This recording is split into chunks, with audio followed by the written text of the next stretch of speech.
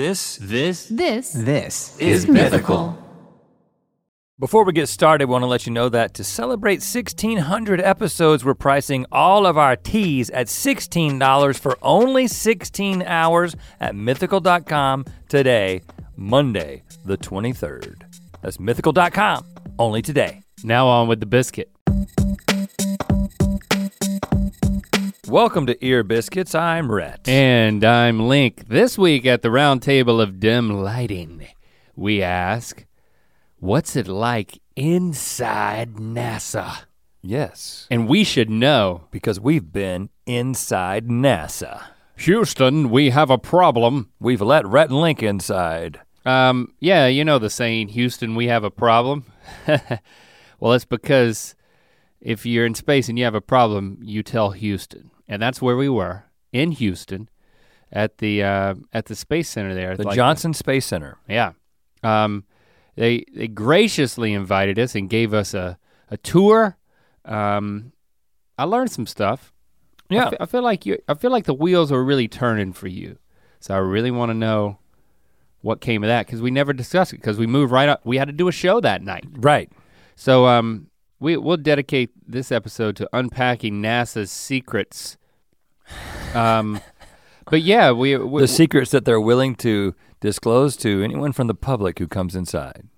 We are fresh off of a little mini tour. We were in Houston for our comedy show, and we went to shout out to Houston, New Orleans, Birmingham, Jacksonville, and Tampa. We had some fun on all those stages.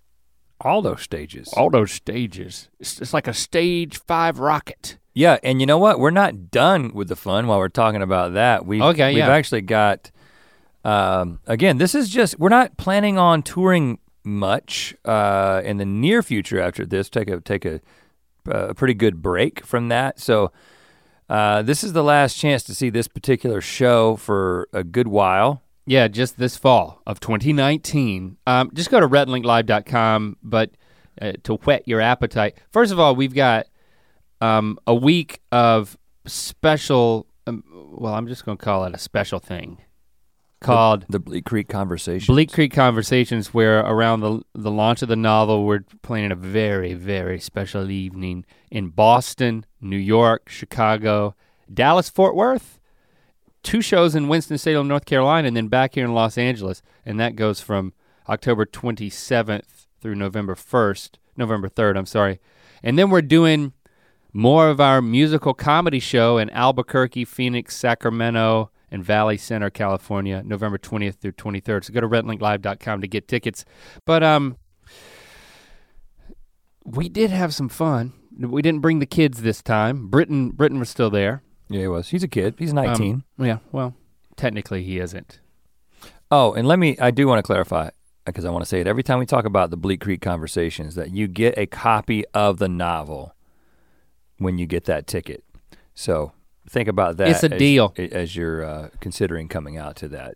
And we're showing a documentary that we shot back home in Buies Creek, North Carolina over the summer. So it's gonna be an intimate, one-of-a-kind evening. And then for these shows, I mean, I really think we're stretching our legs. Like we had some crazy moments with fans. I want to give a shout out to you guys for being so supportive and letting us talk about whatever we want to talk about. We don't even know what's gonna happen. We're talking about like soil-eating fish. You remember soil-eating fish? That was one night. Right. We talked extensively about that.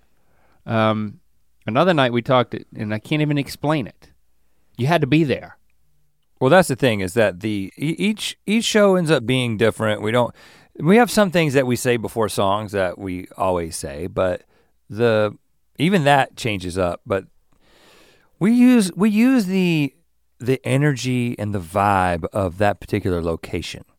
And sometimes it sends us in a weird place. We channeled the voodoo of New Orleans. We saw some voodoo dolls.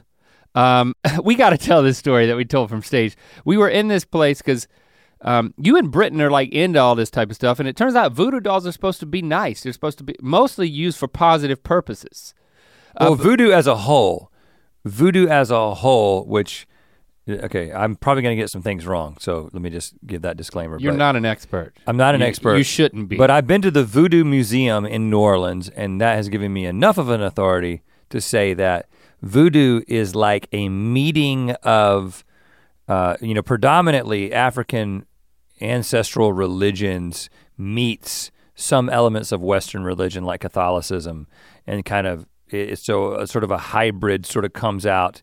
Yeah, and that's what you ended up having in New Orleans, in the New Orleans area. But I think that culturally, we tend to be kind of fascinated with what we see as like the subversive, maybe we would say evil side of voodoo, because it's like witchcraft and spells and sacrificing poking pins in a doll like so that you can hurt somebody. But in reality, most of that stuff, the intention of it is all good, like you said, to bring good to someone. But yeah, sometimes you might want to bring some bad to somebody. But I'll tell you what you can't do, is you can't roll into one of these voodoo shops and take a picture of the voodoo dolls. They won't let you do that.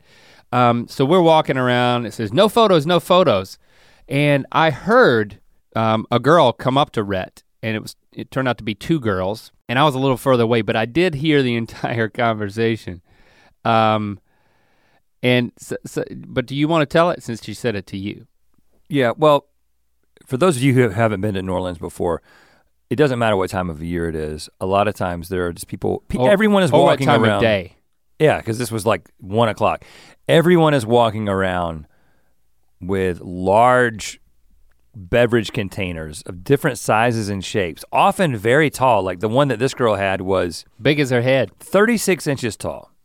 This giant. She had a 36-inch tall head. Cup full of alcohol. Well, who knows what? A lot of times it's just voodoo doll piss. Who knows? A slushy. I mean, they got whole bars that behind the bar, instead of seeing like taps, it's just alcoholic slushies. Yeah, for the children. And so she comes up and she's already a little bit New Orleansed.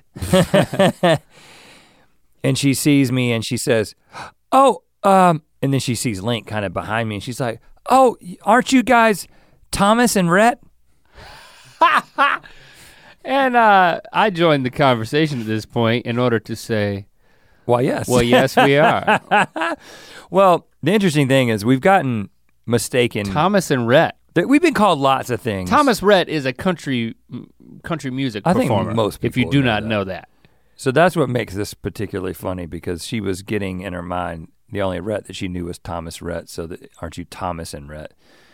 That's the best, that's the best one we've ever gotten. Yeah, and then she took a picture, and then the guy who works there is like, no pictures! And we're like, well, she's taking a picture of us, Thomas and Rhett. Yeah. She's not taking a picture. Don't you know who we are? Of your voodoo dolls. She certainly does. They had a glass case with a paper mache head in it.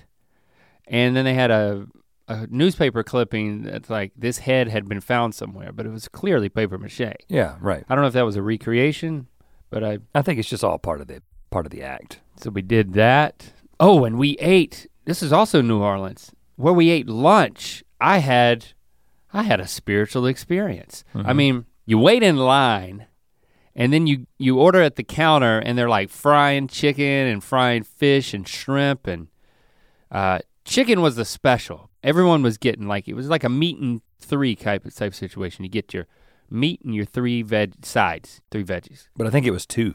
It was a meat and two, okay.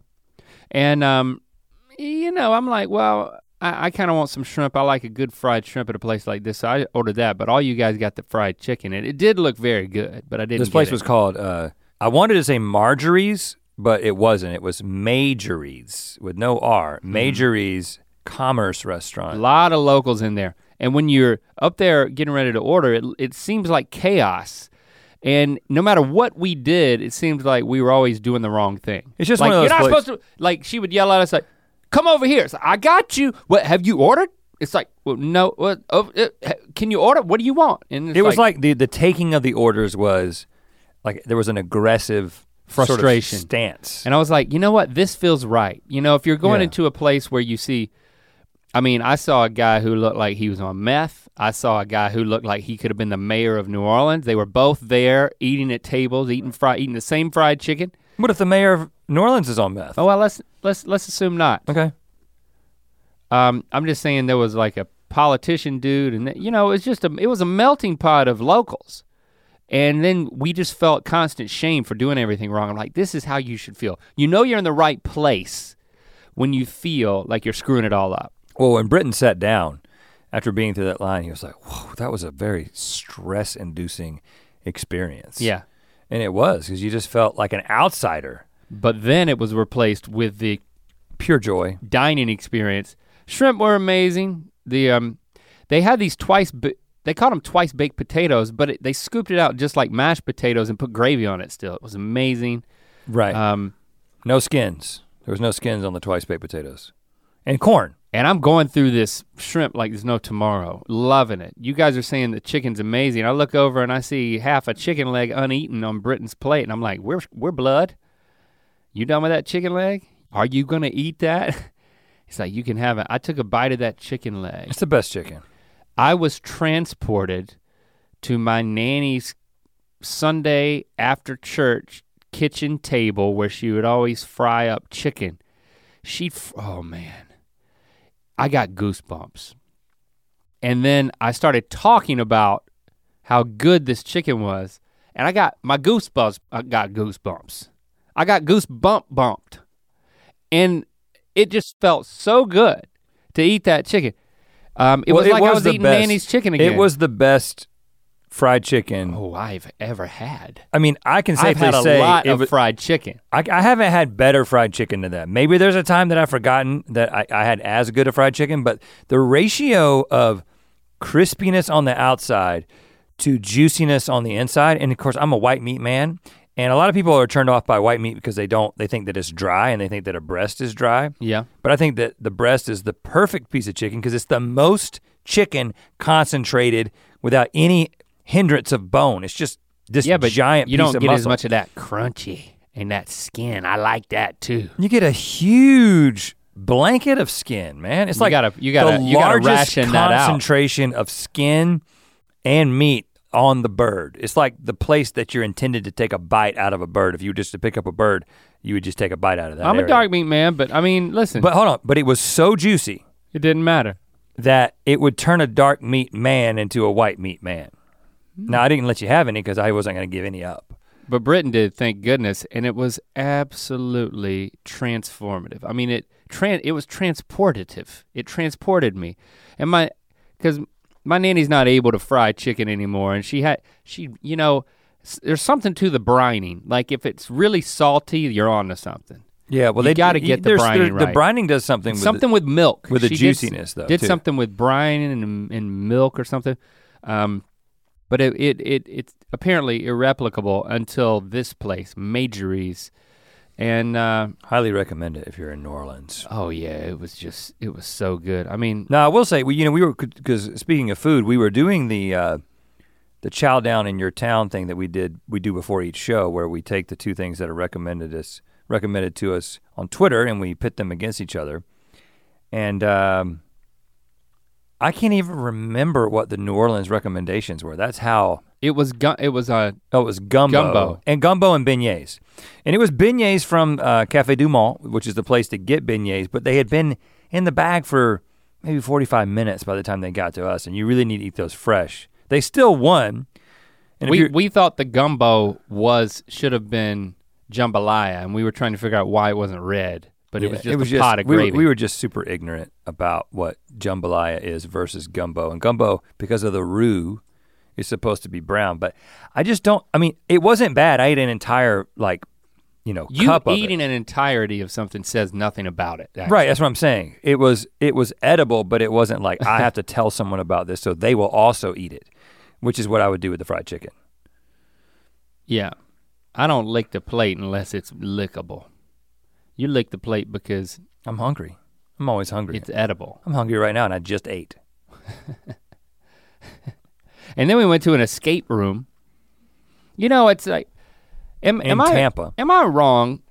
Am I wrong to say that escape rooms are not like a hotbed of coolness? It's like you just don't think you'd like. But what is a hotbed of coolness? Like, give me an example. Like a rock and roll bar, like out back in the alley. Like if you're walking in the back alley and you see like, I don't know, you see I think somebody from Motley Crue back maybe there. In movies. Escape rooms are kind of like, I don't know. For nerds, is that what you're saying? Yeah, it's like you got this grand idea. We're gonna put people in a room, they're gonna solve these problems, but it's gonna be immersive and like you're gonna forget where you are. It's gonna be like Disneyland. But you never quite forget that you're in a strip mall. Right. And like it's hard. In an old converted office building. Yeah. It's hard to make the set dressing work that well in what used to be a dental office. Right. But we had a great time. Now, escaping a dental office, hey, maybe that's a win-win. Maybe that's what we should do. Just acquire a dental office and just lock it. Put some clues in there. You gotta pull some teeth to get some keys. I could get with that. The one in Tampa was pretty fun though. It was zombie apocalypse and I'm like, I don't wanna do this if there's like people dressed as zombies. I don't wanna have to have that type of interaction. But as soon as you went in the place, you kinda knew there wasn't gonna be anybody dressed as anything. It's just gonna be some faint sound effects of zombies outside and we are inside tasked with unlocking the antidote for the zombie apocalypse. Yeah. Pretty cool actually. We had a lot of fun. Yeah, we did. We didn't fight too much. And we got out. And, you and I didn't fight any. I think Britton and I fought. Which I think I think that's the dynamic when Britton's there. It's like, is that what happens? Like, you know, I start to get grumpy after a couple of days on the road and I'm like, I think he's there to absorb that. He absorbs your grumpiness? I direct it towards him sometimes. Do you observe my absorption? His absorption? Yeah. I mean, I actually think that his he changes the dynamic of us spending that much time together on the road. Yeah. Because I think that we talked about this on this past trip, which apparently I lost my voice on the trip because Do you need to hack something up? No, I'm got like a. You want me to cut the throat of your voodoo doll? Give you a little tracheotomy? I've got like a constant production of phlegm that's just like, it hasn't been happening until right now. Well, it started happening with me yesterday, and I think it's a return to Los Angeles. There's something in the air here. The pollution? Yeah, something. I'm serious. I noticed. Well, I know there's a lot of pollution. My nose started running a little bit more. My throat felt a little congested. Well, I guess I'm gonna be struggling with it the whole time. We should move to Arizona. I don't even know what I was gonna say. Oh, he changes the dynamic because when we spend a lot of time together on the road, first of all, our work responsibilities back here don't go away. Now, we've got a great team and there's not a whole lot on a day-to-day basis that we have to worry about anymore from a company standpoint, but there's still a lot of things. And then Jenna is there, she's getting a lot of emails, she's handling a lot of things, asking us a lot of questions. We made the observation that we don't get a lot done other than touring, even though the act of getting ready for the show, signing the posters for the meet and greet, and then meeting some of the Mythical Society people or anybody else that might be in that town that we've arranged to meet, and then you do the show, and then you got the meet and greet after. I mean, that's all the work that we do, but it's pretty emotionally draining. And so if you're gonna do something else, you want it to be like something that can kind of be engaging, like going and eating fried chicken or going to an escape room. We did get out, by the way. Yeah, which apparently only 35% of people who go into this escape room get out. And I gotta say, that's what she told us to make us feel good about getting out. You think that they're lying about the escape percentage? That makes I can't think of zero reason why they would lie about that. I just think if people don't escape, aren't they angry? I've been to an escape room before and not gotten out. And aren't they still in there? When the time's up, they just let you out and say you're a failure. Yeah, escape rooms. You didn't escape from an escape room? I've only escaped from escape rooms. Would not be fun for people who like escape rooms if people who are coming to an escape room for the first time always get out. That seems pretty straightforward to me. Because yeah. And we were all very motivated and we all worked well together. And then Britton and his friends had been to an escape room like the day before. So they were kind of primed. There's only so many different ways you can hide a key in a box. You know what I'm saying? They had some pretty cool ones. It was very cool. But we wouldn't. It wasn't cool because you don't think it can be cool. It's not cool. It's like magic without a magician. It's kind of what it feels like. It feels like you're doing all the magic, but it's just puzzles. That's an interesting perspective. I don't know. It feels like it's in the same genre, even though there's no magic involved. You think people who like magic also like escape rooms? Yeah, big overlap there. That makes sense to me. I can't exactly explain why, but I agree with it. But we got out, so we are in the top 35 of all people. Top 35%. Top 35 people. We're the top 35 people on the planet because we escaped from an escape room in Tampa, Florida. Well, yeah, we're in the top 35% of people who have escaped a very particular escape room in Tampa. And I gotta be honest with you, nothing against Tampa, nothing against any place in the world. But when I found out that 35% of people had made it out of this escape room in Tampa, I was like, I'm gonna feel pretty bad about myself if I don't qualify in the top 35%. I mean, that's just kind of pride, that's how much pride I have. And I was like, especially with the team that we've got here, I feel like this is gonna happen. We don't have any strangers, no randos. Sometimes you get randos in your group. That's bad. I had a drunk rando. The only time I didn't get out of escape room is because there was a very distracting drunk rando in the room with us. Hated that guy. At a certain point, I remember you told me, you just kind of have to turn to him and say, dude. He couldn't take any. Just sit in the corner. He could take no direction. Sit in the corner, man. He's such a distraction. Sit in the corner and make sure you're not sitting on anything like a key, a lock, or a clue. Right. So we went to NASA. More questions than answers, perhaps. Let's get to those.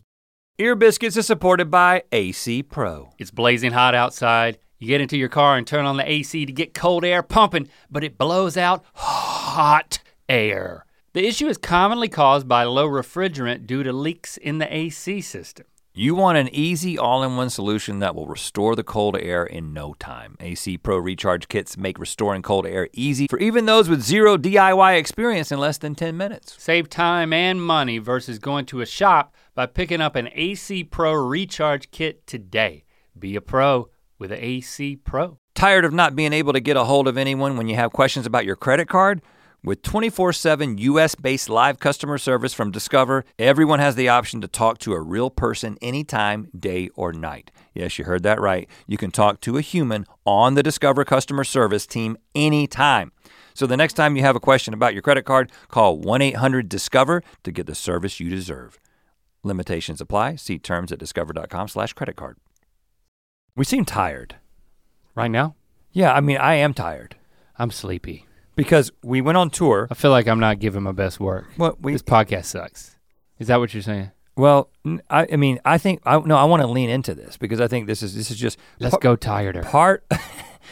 Part of an ear biscuit is an authentic, like, hey, with this, where it's checking in one sense, having a conversation. Let's be real. In the current state. I mean, I'm in this state where I've got phlegm that is being produced and changing the character of my voice, and then I have to do that and then get it back to normal. I just don't think people want to know that if we had a choice, we wouldn't be doing this right now.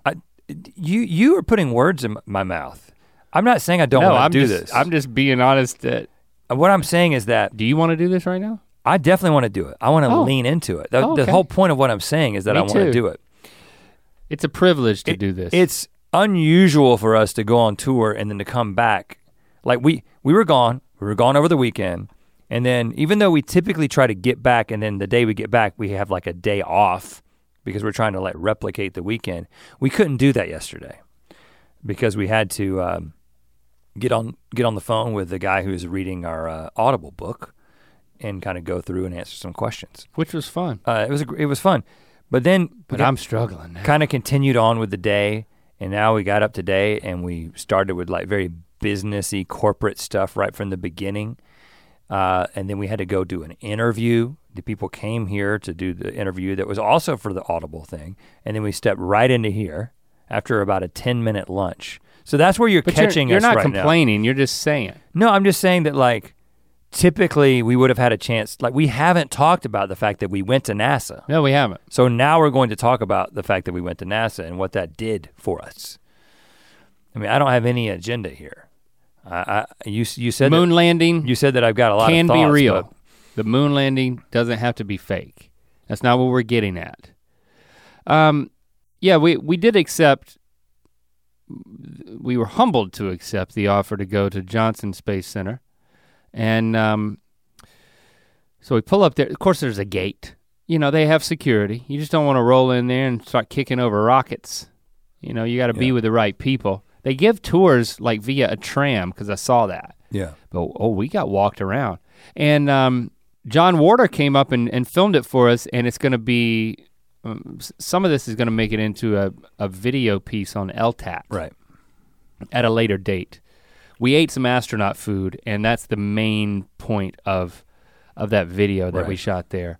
So that was really cool, but we should probably talk about some of the other aspects of it. Well, I had no idea what to expect. And the first thing that we went in was, it was called the vehicle, it was like the Space Vehicle Mock-Up Center or something like that. Big old room, and all of a sudden there's like multi-wheeled vehicles. Look, I mean, that didn't look like the Mars rover, just all different types of things that they were building.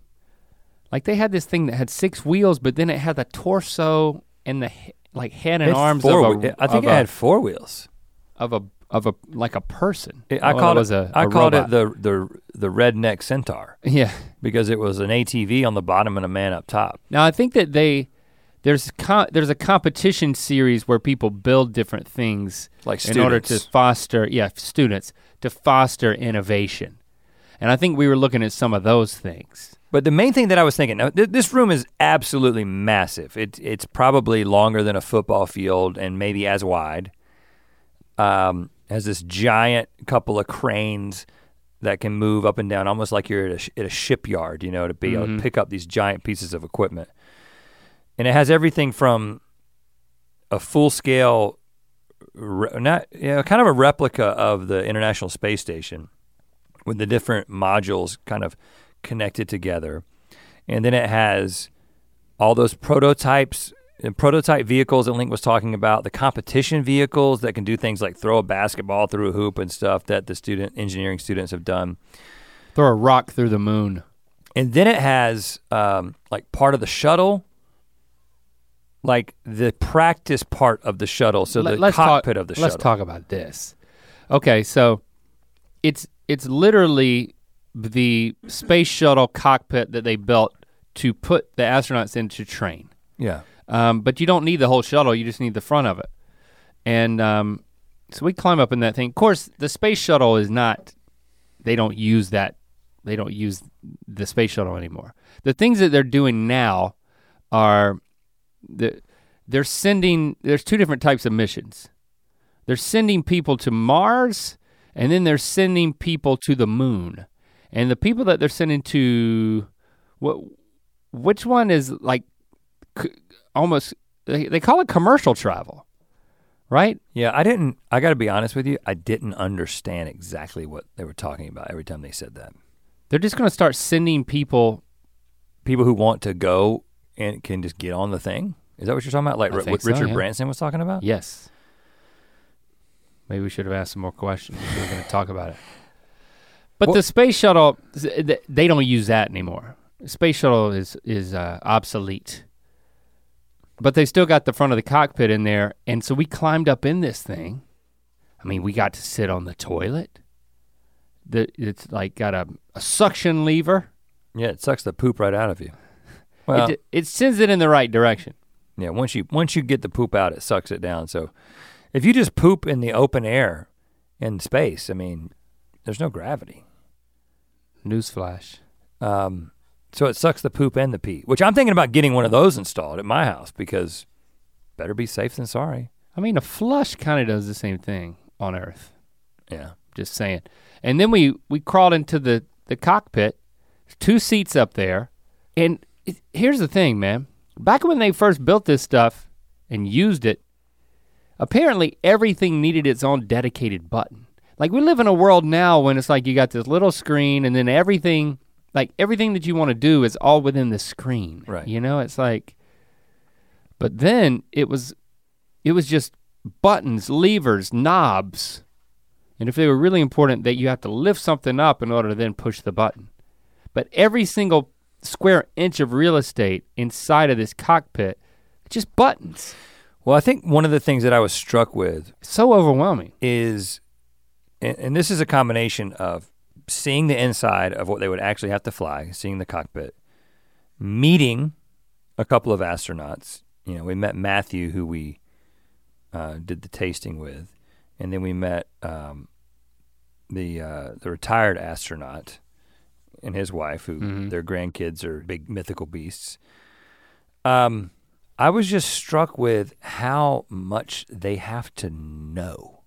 Well, yeah, first of all, you gotta know what every button does, and you gotta know where it is. I guess you start to associate like the physical location of the thing, and like after a while, and then that's why they have this thing there, so you can train in like second nature, you just know where to go for these buttons. Well, and they have contact, I mean, theoretically, I guess you can lose contact, but you do have contact with the ground, with Houston. So you're gonna get, they're monitoring things and getting feedback, and they're gonna be able to like tell you what you need to do and maybe tell you what button to press. But you know, when we talked to Matthew, he was like coming off of his, basically finishing his training to become an astronaut, and he was like going into his geology class. Yeah, because you have to, when you go up there, there's so few people are up there, and you have to know so much more because you just can't send a specialist for everything. You can't send a doctor just to have a doctor.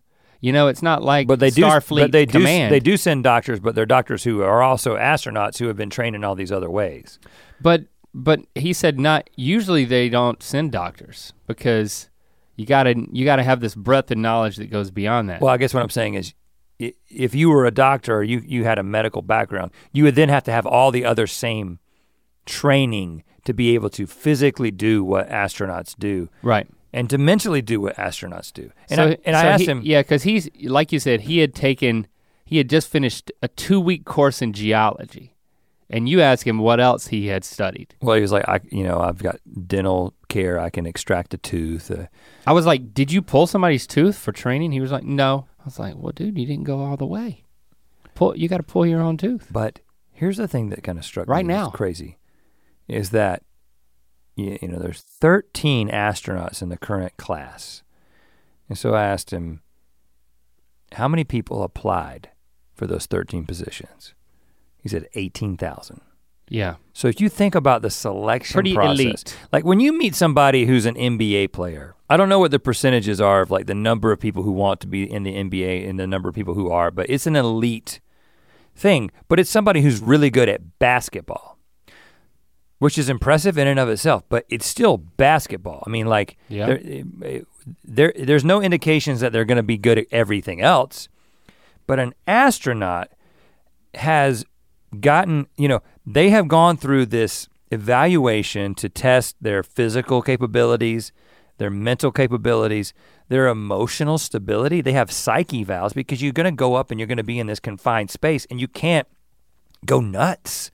You can't be difficult to you can't be hard to get along with. Mm-mm. You can't not play well with others. You have to be the kind of person who can be a leader but also can be a follower. Here's the fact, high school senior players eventually drafted by an NBA team, about 3 in 10,000 or 0.03% chance. But again, that's still talking about somebody with basketball. This is someone who has been through this incredibly stringent application process, who is like the best humans we can come up with to send away from Earth. We're sending the best of them away. Well, I would say the most well-rounded, technically. You don't think they're the best? I don't know. Best is kind of a catch-all term. It's a little too generic. Okay, well, I consider them the best. The best of the best. He said that anybody can apply. It's a government position. You just go to the website, iwannabeanastronaut.com. But how many people who go through that process? I would say the vast majority of people who go through the process of application are probably have some reason to think that they're qualified. But that got me to thinking about, you've got these people. More and more people are gonna be going and the qualifications are gonna be coming down. I think that, commercial travel. I don't agree with that because they said that there were gonna be maybe like 40 different people in space in the next X number of years. And so there was gonna be more astronauts, but I don't think that when you take the top 13, if you expanded the top 13 out to the top 50, I think the drop off from number 13 to number 50 in a group that small is not gonna be that measurable. I think a certain top percentage of these people are gonna be in the most incredible people that Earth has to offer. Now here's what I was thinking, and this gets into ethics and other things. But like, shouldn't those people be the ones who are doing the sperm donation? Oh, I thought you were gonna say run for president.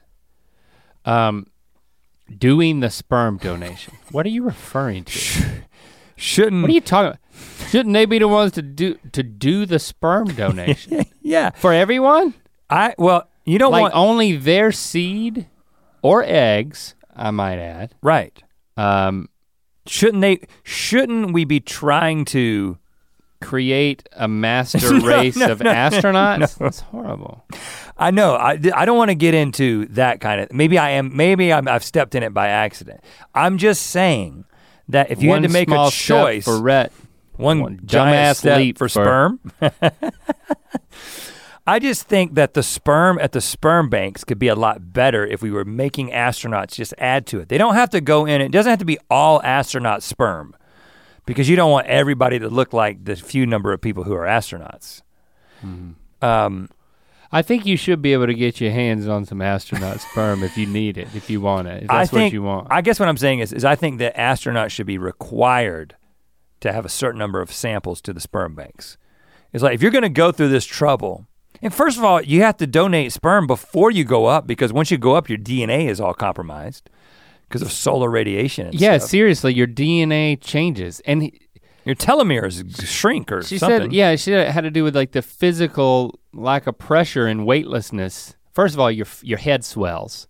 We were told about that. Yeah, well, not only that. Your face swells up. Your nasal passages become completely blocked when you are in space. You don't have a sense of smell. Fart it up, who cares? So one of the reasons, and again, we're probably gonna retread some of this when we show this video, but on LTAT, but one of the reasons that a lot of the food that the astronauts want is spicy, like they like wasabi and hot sauce and that kind of thing, is because they can't taste anything because they can't smell anything. You taste with just your mouth, and so highly underrated. So I was like, this sounds absolutely miserable. And then that was when Matthew said, well, the thing that you don't want to get is you don't want to get a cold in space, because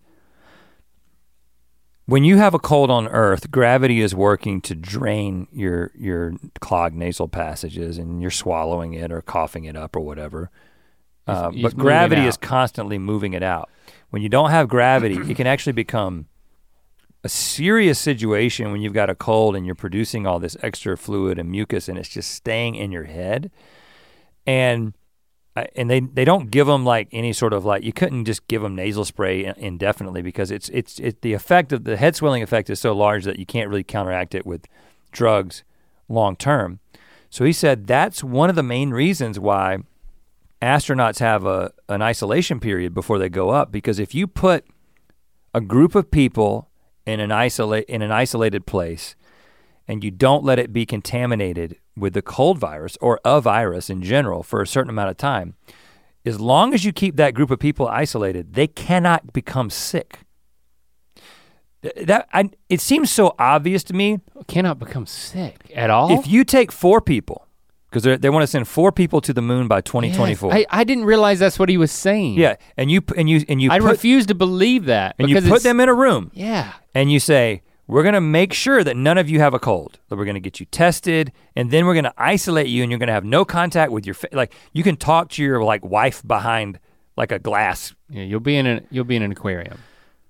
Then when we walk you out to get into the lunar module, hold your breath. We're gonna isolate you the whole time so that you cannot get sick. Now, it is conceivable that sometime in the process of like putting putting on the suit, or somebody involved in the process ends up transmitting the virus to you. But the plan is that people who are on space missions don't have any viruses that can cause them to get sick. Or bacteria, I guess. And there's quite a protocol to this, because you got, the International Space Station, which we met a guy, I wish I could remember his name. He even gave us a business card, and then his grandkids came to the show. Yeah, great guy. Was it Bill? Let's say Bill. Oh man, I wish I could. That's a good astronaut name. I have his business card Short. in my suitcase at home. But he spent 190 days on the International Space Station with one other Russian dude. Yep. And they trained for years together to be up there. And I was like, so did you like each other? And he was like, yeah, we're good buddies because we trained so much together. I guess they hit it off, and they keep in touch, and they'll like still get together every year. There's like this Space Explorers Academy and convention. Well, and you have to have orbited the Earth 100 times to qualify for it. Yeah. So if you've orbited the Earth 99 times, you're not invited to this. You can be out convention. front like at an info counter. Send me up one more time. I want the buffet. But the funny thing about— he could work at the buffet. They let him in. So we were talking to his wife and his daughter, and his wife said he would call me every single day because apparently there is a phone in the International Space Station that can call any landline or any line on Earth at any time. And he was up there in 2006, 2007. Yeah, and he said that it would be He would call her every single day, and she said— every single night when he was about to go to bed. Yeah, when he was about to go to bed. But he was they operate on Greenwich Mean Time. So it was like 3 PM whenever he would want to start talking. Which, that was interesting. Just these little things that I learned that I'd never thought about. Astronauts who are in orbit operate on Greenwich Mean Time, and why wouldn't they, right? You got to pick something because your position, it's day and night means nothing when you're up there because you're going around. I don't know how many times you go around. I would think they would pick Depends Houston on what orbit time you're in, but if they're talking to Houston the whole time, but they don't. No, so he would call her, and it would be the middle of the afternoon, and she said literally every time he called, he would say, "What you doing?" And she would say, "I'm at work. I'm doing the same thing that I'm doing every day that you call me. And I'm in the middle of it." And then he would say, "Well, can I tell you about my day?" Poor guy, he only had this other Russian dude to talk to. Yeah, he needed to talk to somebody. And then he said that he'd call his daughter, and she'd be like, "Well, I'm going to class, Dad." And then she said that she literally did the "you're breaking up, Dad" thing where it was like trying to get him off the phone. She literally did that to him. Right. Okay. Poor guy up in space. Poor guy up in space. I mean, the International Space Station travels in orbit around Earth at a speed of roughly 17,150 miles per hour. That's about 5 miles per second. This means that the space station orbits Earth once every 92 minutes. So it doesn't take long to go 100. I mean, when he was up there 190 days, and he's been in space 225 days total. And you get patches. It's kind of like the Cub Scouts, like the Boy Scouts. Their patch game is on fleek. We got some patches. Well, he has a 100-day patch, but he did not have. I was like, "Where's the 200-day patch?" He was like, "I don't have it," even though he's been up there 225, and he did 190 days in sequence. But you're saying consecutively. If you're very selective about quarantining, you could colonize Mars or set a base. They're building a base on the moon. That's one of the things they want to do. As basically a staging area to get to Mars and other places. So you can have everyone working on the International Space Station or this staging station on the moon or on Mars in the future, and they just eradicate disease. Now, of course it'll find a way. Disease finds a way. But you're quarantined and then you're wearing that orange suit and you're going out to the thing, and I think that's at that point you're donating your sperm or your eggs. They donate the sperm right before they take off because you need to get your mind clear anyway. you know? I don't know how relaxing it is to donate an egg. That's true. I think it's a lot more fun to donate sperm than it is to donate eggs. Yeah, probably significantly easier. You know what? We need to work on that. And there's a whole lot more too. We can work on that. You do all that work and you get one egg, you get like a 5 billion sperm. We got it easy. Yeah, we got it easy, man. But we also have it's easier for us to use the bathroom. We can stand. True. But not in space. In space, everybody sits. It's the great equalizer. Everybody sits. Everybody sits in space.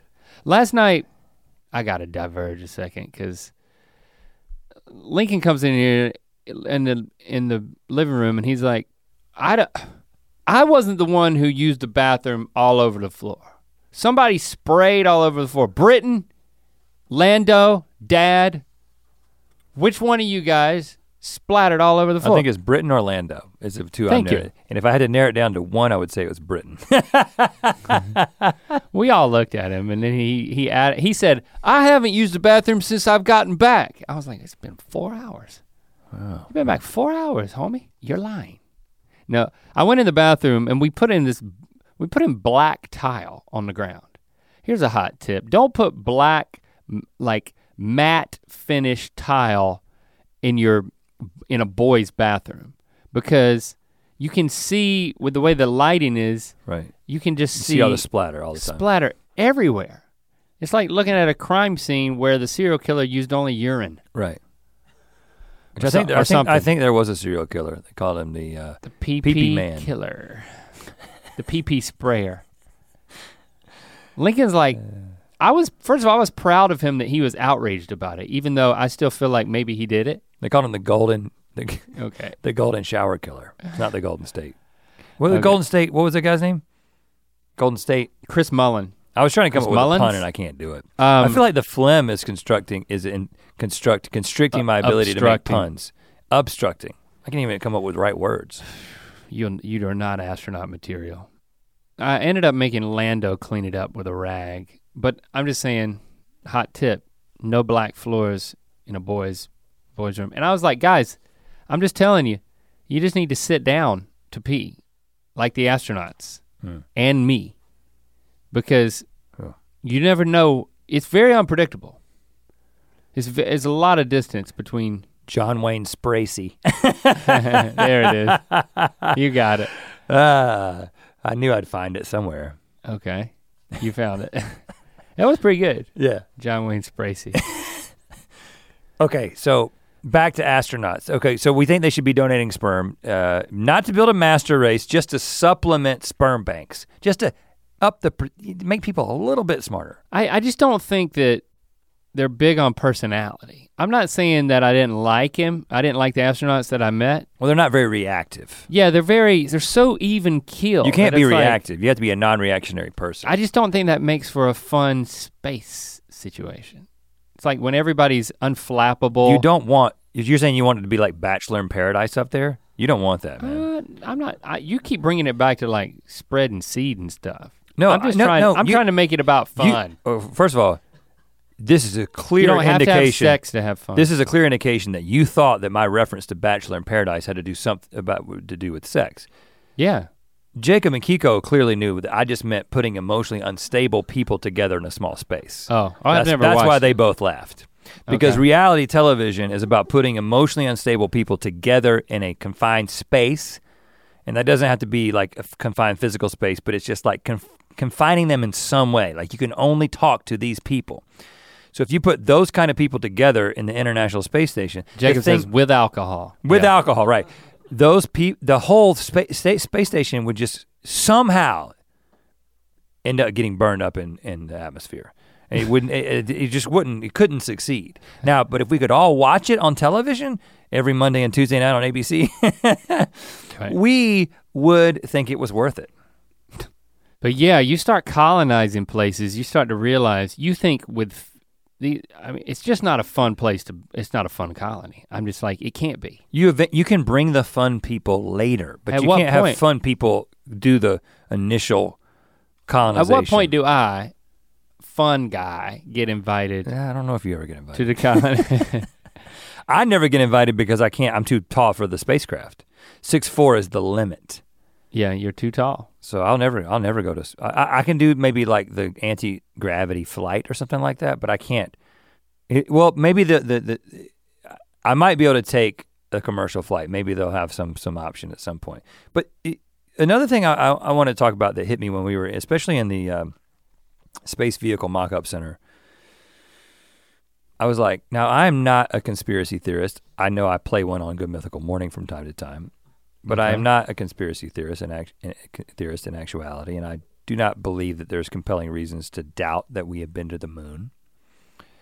But what I would say is, if I were a conspiracy theorist, specifically one who doubted that the moon landing was real, I do not believe that taking a tour of NASA would make me feel better. Here's what I'll say. Going into the Space Vehicle Mock-Up Center and seeing like the redneck centaur, you're like, what is happening here? Like, I know that they're just experimenting with different things, but even when you get inside the lunar module, which we stuck our heads in, basically the kind of contraption that's gonna go up there, you're like, this all seems so tenuous. It just doesn't seem, I know it's a bunch of engineering and it's all well thought out, but it just seems like it could just, and it, of course, at times it has completely fallen apart. There's so many things that could go wrong. It just feels like I wouldn't have a whole lot of confidence. It wasn't the type of environment that I expected it to be. Like the fact that we were like able to touch things, even though it was stuff that wasn't gonna go in space. This is the mock-up center. They don't let us touch the real stuff. But I just got this sense that like, man, if I thought this was fake and this was all just to carry on a lie. That's quite an investment. I would probably still believe it having seen this. The only way you could prove it to me if I was a flat earther, or if I didn't believe in the moon landing, is I'd have to go on the ride, you know? Have to go up. I think it's quite an investment to pull the wool over the eyes of the public. To what end? Well, yeah, that's why conspiracy theories, for the most part, don't make sense, because when fully analyzed, almost all conspiracy theories, carrying out the conspiracy theory becomes more of a conspiracy than the conspiracy theory itself. And that's why most conspiracy theories logically fall apart. But most people who want to believe conspiracy theories cannot be swayed by logic or facts. The thing that I reacted to was that a lot of it, especially the experimental stuff by design, was like, hey, we're gonna see where this goes. You know, it's this spirit of exploration, like trudging towards a big question mark, and you know, like investing in the unknown. We're gonna build this thing. We're gonna have all these college students compete to build all this different type of stuff, because they'll probably come up with something that's awesome that we'll need for something else. And you know, they talk about all the things, you can look at the list of all the things that we benefit from on Earth because they were byproducts of all the innovation for space travel. But it is infectious to be there and to see that it's just, we looked up and then we were like, let's check it out. Let's bend our will. And then, you know, you talk about people working together, like on the International Space Station, you got like the whole Russian part, you got the Japanese built a whole rec center for the freaking space station. A gym, yeah, they have the gym module. Yeah, it's a big one, and it's one of the only places that you can send experiments out of the International Space Station, so it's not just for push-ups and burpees. You can do, you're saying you can do like... They send experiments out, there's like a special hatch. You can do the elliptical outside of the space station? Yeah. Well, yeah, like on the Jetsons, where it's like you got that elliptical out there. Yeah. Walk the dog on it. But that spirit of exploration is infectious, and it was I don't know, it made me feel good about all the stuff we try and we don't know why we're doing it. You know? Yeah, to me. In our own little way, it was like a kinship. And I know that people say that a lot. They're like, why worry about this when you've got, you know, you've got people on Earth who are not even getting properly, getting proper nutrition. Well, first of all, I don't think that it's a, net zero situation. So I don't think that it's not a zero-sum game. So if you invest in space travel, it necessarily means someone's not getting a meal. But I completely agree with you that we should be trying things just to try them. It's like, why go, some people are like, why go to Mars? I mean, we're having trouble enough keeping the inhabitable planet, habitable. Why are we gonna go someplace else that we're gonna have to like geoengineer this place just in order to live there? And I think it's because you gotta constantly be moving forward and innovating. You gotta constantly be trying things. Sometimes people ask us that question, and I am gonna make it an analogy. And I do not think that what we do in mythical entertainment is comparable to what is happening at NASA. Even though they did have that redneck centaur, which is the kind of thing we would have done on the show. We've gotten Paisley to build one of those. Yeah. But sometimes you're like, what are you trying to do? Like, what do you hope to do? Like, why are you trying to keep growing this? And to me, a part of it is just the thrill of discovery. Yeah, exploration. It's just like the thrill of expression and discovery. Why am I gonna throw this, sodium into the middle of a lake? Well, we're not gonna do that. No, but there's like, there are like high school chemistry teachers who will take like pure sodium and throw it into the middle of a lake to watch it explode. I mean, you can't do that anymore, but you probably do it in the 80s. And why do that? Because it's like, well, it'd be cool to see that lake explode. I'm just saying, sometimes you start a process just to see where it's gonna end. I'm all in on space travel. I'm all in. You gonna go? I ain't gonna go unless I have to. Yeah, I'm all in going to the moon, going to Mars. And I don't think I have to have like a why beyond just because let's see if we can do it as people. Let's see if we can do it as a civilization. Yeah, well, so if Red ever goes up, we can credit that little tour we took. Right. He's gonna be gripping lovingly to a Centaur rover, because I'm not gonna be there. I'm gonna be John Wayne Spacey. Yeah, the puns keep coming. All right, I'm gonna look up my rec because I got it here in a. Are you ready for my rec? Yeah.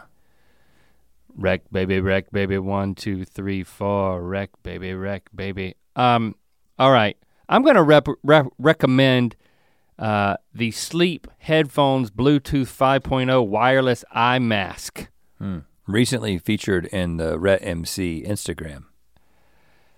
Yeah, our friend Jenny, she knows I'm big into like sleep masks, and she brought one. I had a party, she brought one over. I was like, you expect this party's gonna be this bad? You gonna be sleep masking it up in the corner? She's like, no, I wanted you to see this because I knew you'd be into it.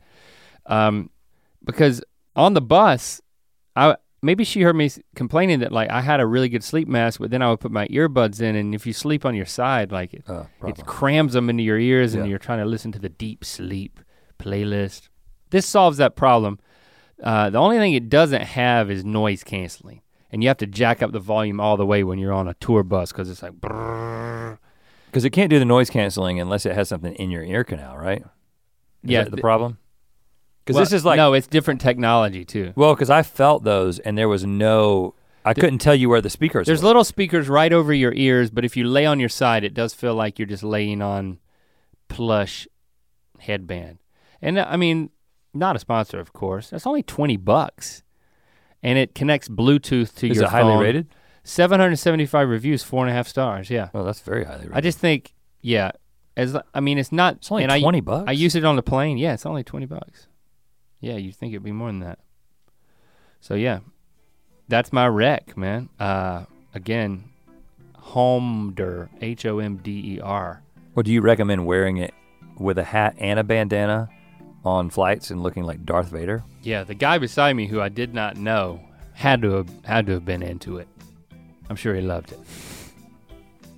I gotta say, I'm gonna continue taking pictures of you while you fly. Just know the mouth is open underneath the bandana. Yeah, is it? Definitely, right? Definitely. That's why I do that. Because I don't really care about the picture, but I just don't like the idea of breathing in people's stuff without a filter. Or putting stuff in my mouth. Yeah, people have been known to do that. People could do that. Yeah. but not now with my bandana. I also recommend a bandana over your face. So there you have it. I am glad that we were here and that we did this. Don't get me wrong. It's not that, I perked up a little bit. I wanted to take a nap, but so what? Yeah, thanks for hanging out. No naps needed. Hopefully you didn't nap through this. #AirBiscuits. We'll speak at you again next week.